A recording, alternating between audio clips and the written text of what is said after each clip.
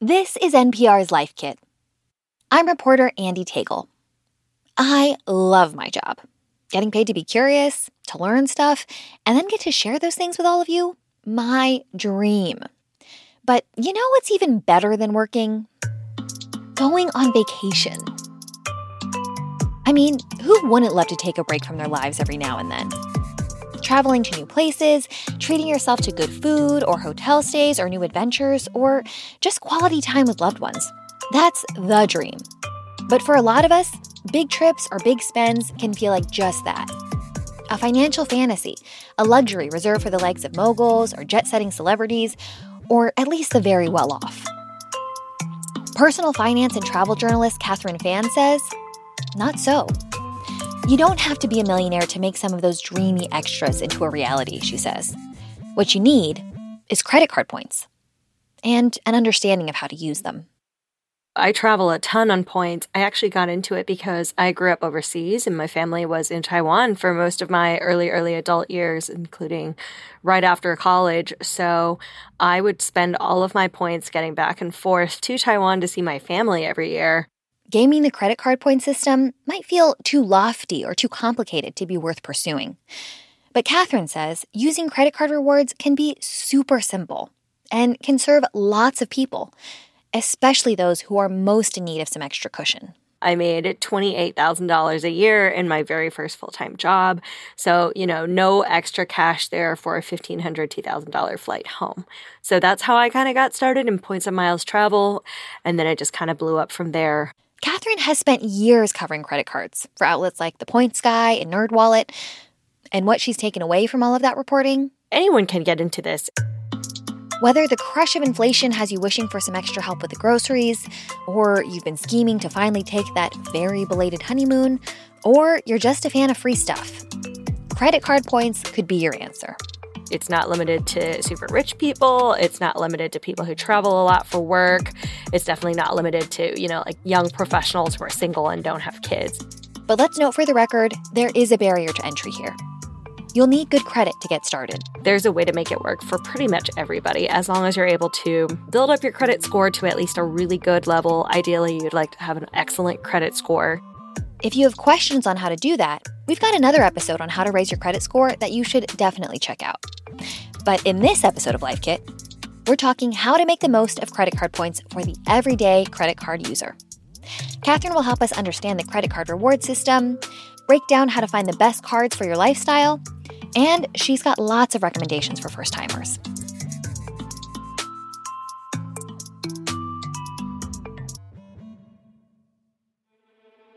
Hi, have you signed up for Life Kit Plus yet? Becoming a subscriber to Life Kit Plus is a way to support the work we do here at NPR. Subscribers also get to listen to the show without any sponsor breaks. To find out more, head over to plus.npr.org/lifekit. And everyone who's already subscribed, thank you. Okay, Katherine, so let's just start at the very beginning, the very, very basics. What are credit card points and why would people want them? So credit card points are essentially like currency. So credit card issuers give you points or miles to reward you for every dollar that you spend with them. And you can use those points in turn to pay for travel, offset your grocery bills, many different reasons right there. Every issuer, like Chase or American Express or Citi or Capital One, offers their own points system that you can get cards for. So not all points and miles are the same. Different issuers value their points differently. And credit card points are valuable because they are untaxed. So if you spend $1,000 and you earn 3% cash back on every bit of that, you get $30 free that you don't have to pay tax on.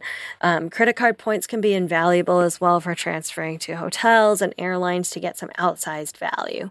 So if there's a flight that's going for $5,000 in business class and you can pay 80,000 points to get on that particular flight, then your points are earning you a higher value than if you were to transfer them to cash or if you were to pay for that flight in cash outright.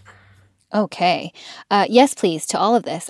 Points, what's the difference between cashback or rewards or loyalty programs? Are we talking about the same thing? Let's see, the most simple way I can describe it is this way. You can work with an issuer like Chase or American Express. They have their own form of currency for some of their cards. So for Amex, you've got membership rewards points. For Chase, you've got ultimate rewards points. And these are all points that the issuer gives you. And they're kind of worth nothing until you decide what to do with them, of course. So let's say Chase. I use Chase a lot. If you were to use your Chase points, you can log into the Chase portal and buy flights, rental cars, hotel stays directly through the Chase portal, but you can also transfer your Chase points to various different partners. Two of the easiest ones to think of are United and Marriott, for instance, or Southwest. All of your points are worth the same amount on a 1-to-1 ratio if you transfer them over. So 1 point from Chase can equal 1 point from Southwest, 1 point from Marriott, 1 point for United, and so on and so forth. Catherine, why do companies do this? Why are credit card points a thing at all? So the reason is just because, in America, we love spending money. And credit card issuers, hotels, airlines, rental car companies, Target, Victoria's Secret, all of these companies have recognized that if they get a credit card that they can get you to sign up for, it's one additional layer of connection that they have to you and one guarantee that you're interested enough in their brand to invest your money in it and to purchase their products and to learn more about their offerings. So these points are a way to create an artificial currency that keeps you attached to an issuer.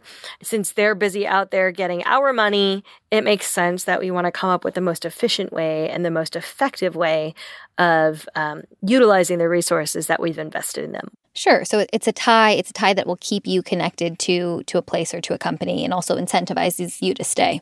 Incentivize you to spend money with those credit cards, Yeah. Like I spend my rent money with this card because they're going to give me points. I spend my gas, my grocery money with this card because they give me points. So it's a competition for your business.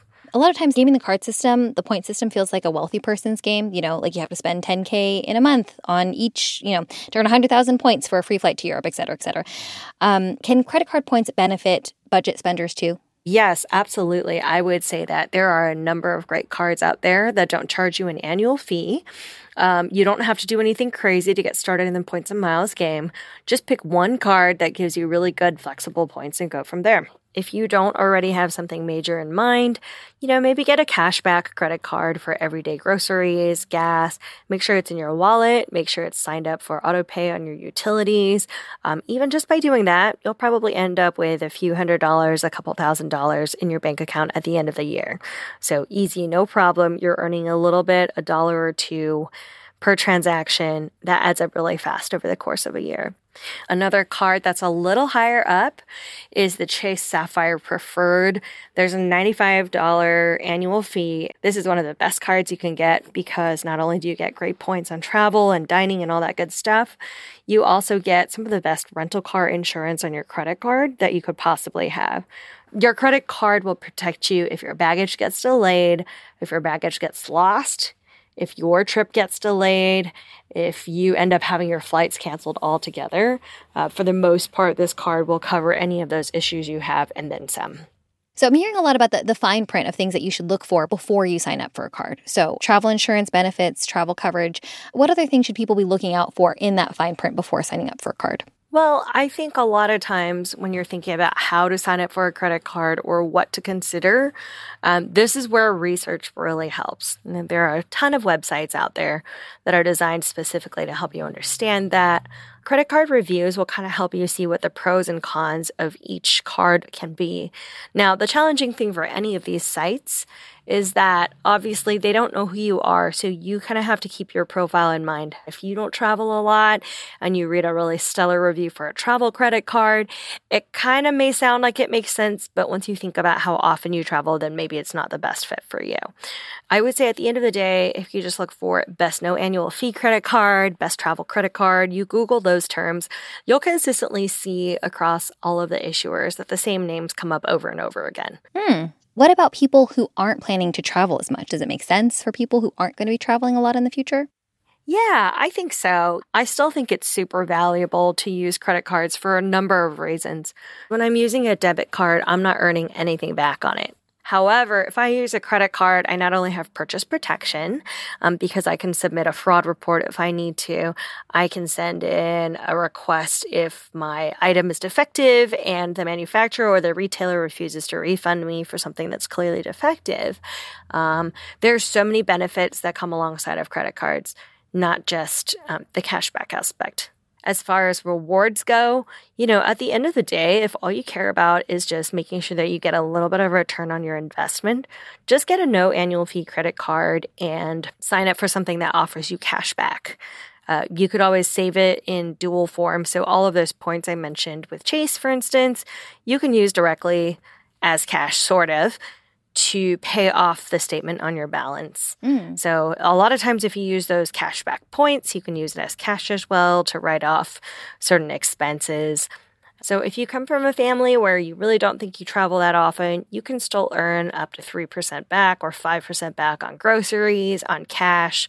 I always think that's a pretty solid deal compared to 0%. Yeah, absolutely. Absolutely. When people are signing up for a new card, can they expect their credit to be dinged just for signing up for a new card? Yeah, so that's a very understandable concern. And the truth is, yes, you'll get maybe 1 or 2 points off of your credit score just for that initial few months when that inquiry goes through. But as a general rule, if your credit score is above a 650 to 680 in that range, you'll be eligible for some good credit cards.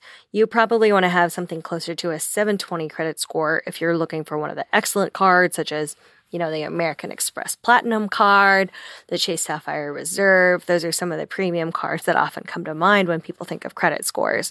So you're definitely going to want an excellent credit score in that 680 to 720 minimum range to be considered. But there are a lot of factors that go into approval as well. So on your end, you're doing your due diligence. The issuer is also kind of looking at you like, oh, Andy, is Andy someone that we feel comfortable giving a credit card to? If we do, what credit limit will we give her? So that will vary from person to person. And what about on the other side? A lot of people, I've seen guidance, read guidance about, you sign up with a credit card for that first year where they're not going to give you that annual fee, and then that second year people cancel. What are your thoughts on that? So I'm a little torn on this one because I also started out as one of those people who canceled really quickly. I would say my general rule now is to kind of think about the card holistically. Does it hurt you to keep it? Does it help you to keep it? For me, I would say if you can downgrade your credit card to a different product that doesn't charge you an annual fee, then you'll want to keep that card open instead of canceling it. So I'll give you an example. My Chase Freedom card right now used to be my Chase Sapphire Reserve credit card. And the reason I downgraded that was because I was starting to use a different card that had many of the same benefits, and I didn't want to pay $550 a year to keep that card open. So I downgraded it to a $0 annual fee credit card because that allowed me to keep that credit history open. Every time you open or close a card, it hits your credit history a little bit. So that kept my card open. And with that product change, which is what it's called, I was able to retain my history with the card, my credit limit with the card as well. So as a general rule, I would say don't cancel a card unless you have a really good reason to do so. And if it's just for money, then look to see if there's a product or another credit card, so to speak, that you could downgrade to. Let's talk annual fees. What are they? What should you keep in mind before signing up for a card? So annual fees are a really important part of considering your credit card. If you're just getting started and you're really hesitant about the commitment, look for a $0 annual fee credit card. However, if you want something really bougie, like that lounge access in the airports, you're going to be looking at several $100s per year just to hold that credit card. But once again, there's a wide range of really great credit cards. I have both $0 annual fee cards and a few really premium $600 a year types of cards. If you find yourself spending too much on annual fees, dial back a little bit. Think about which airlines you're flying the most, think about which hotels you fly the most, and then let the rest of them go if you're not traveling with those entities. I want to talk a little bit about what points might cost us. You get points by spending money, and then when you cash them in, it can feel like, yay, free money. But that's not exactly true. What's the actual cost of points? Yeah. Well, the number one concern is that it's super tempting to spend more than you should just because you can earn more points. Yeah. You know, it's a little bit like a carnival fair. So you kind of got to know when to stop. You can't just go buy, $500 worth of fine shoes and jewelry and be like, oh, it's fine. I'm going to get points back for this. Yes, you will. But was that $500 that you needed to spend? Another expense I would say as far as points go is it's really tempting to hoard them. But obviously the issuers, the hotels, the airlines are always working to make sure that they get their value back as well. So a lot of times they will end up devaluing points or change something with the system. So once again, remember that points are kind of a currency. So if the economy changes as far as points go, then your ability to redeem them, the value that they're worth is fluctuating as well. So you really don't want to sit on a massive bank of points. My typical rule of thumb is if a flight or a hotel is within a certain dollar band, I would say $200 or less after fees, then I'll typically pay for it with cash, pretty much no matter where I am. But if, let's say I'm looking for a hotel for New Year's Eve and it's super expensive, that's where points really help, because then I can look for a property where I can put down, 10,000, 20,000 points instead of spending $800 a night. So the cost of points is just recognizing that A, it's really tempting to try to earn more of them and spend money you don't need to, and then B, hoarding them and not actually spending them. Is there a biggest mistake people make with their credit cards? Well, obviously, I'm going to say it because I need to, but if you forget to pay off your credit card, it's totally not worth it because the interest rates are so high on credit cards. So the number one cardinal rule of getting into the points and miles game through credit cards is pay off your balances in full. And if you happen to struggle at all with the temptation of treating a credit card like free money, then really don't get into it because once again, the rewards are great. And so it's really tempting to keep going down that route and be like, oh, I could get more and I can go to all these places. Not a great idea. I would say on the bright side, what you can learn from getting credit cards is responsible usage as well. Because if you were raised to think that credit cards are the devil and you should use cash for everything, even just starting with one or two basic cards that give you a little bit of peace of mind or a little bit more luxury when you travel, that's what I'm super passionate about. It's just making sure that you're having fun in a sustainable way that complements your lifestyle instead of dominating it. Yeah. So you don't want to plan a trip just because you have points to go somewhere. Rather, you want to plan what makes sense for your life and then see where points can offset or subsidize some of that cost. Right. So have an understanding of your life and find a card that fits into it. Don't fit your life for your card. Exactly. I like that a lot. I'm hearing, there's a card for every need, for every lifestyle. You just have to be clear about what your needs are, what your wants are, and don't go wild with it. Just be ready to pay it all off. Exactly. Catherine, you are just a fountain of helpful information. I am so excited. You've made me feel so enthusiastic about getting into the credit card points game. Thank you. Thank you so much for having me. It's been so fun talking about one of my favorite topics. Anyone who wants to reach out to me via social media or anything like that, please feel free. I love talking about this, and I'm happy to help you figure out how to get your own strategy in place. Yes, please. Free money for all. Mm-hmm.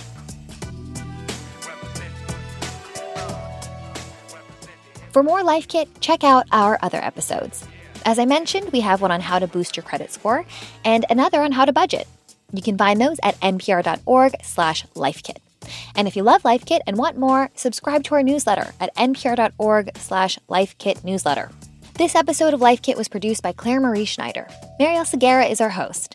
Our visuals editor is Beck Harlan. Our digital editor is Malika Garib. Megan Kane is the supervising editor. Beth Donovan is the executive producer. Our intern is Jamal Michelle. Our production team also includes Audrey Wynn, Summer Tomad, and Sylvie Douglas.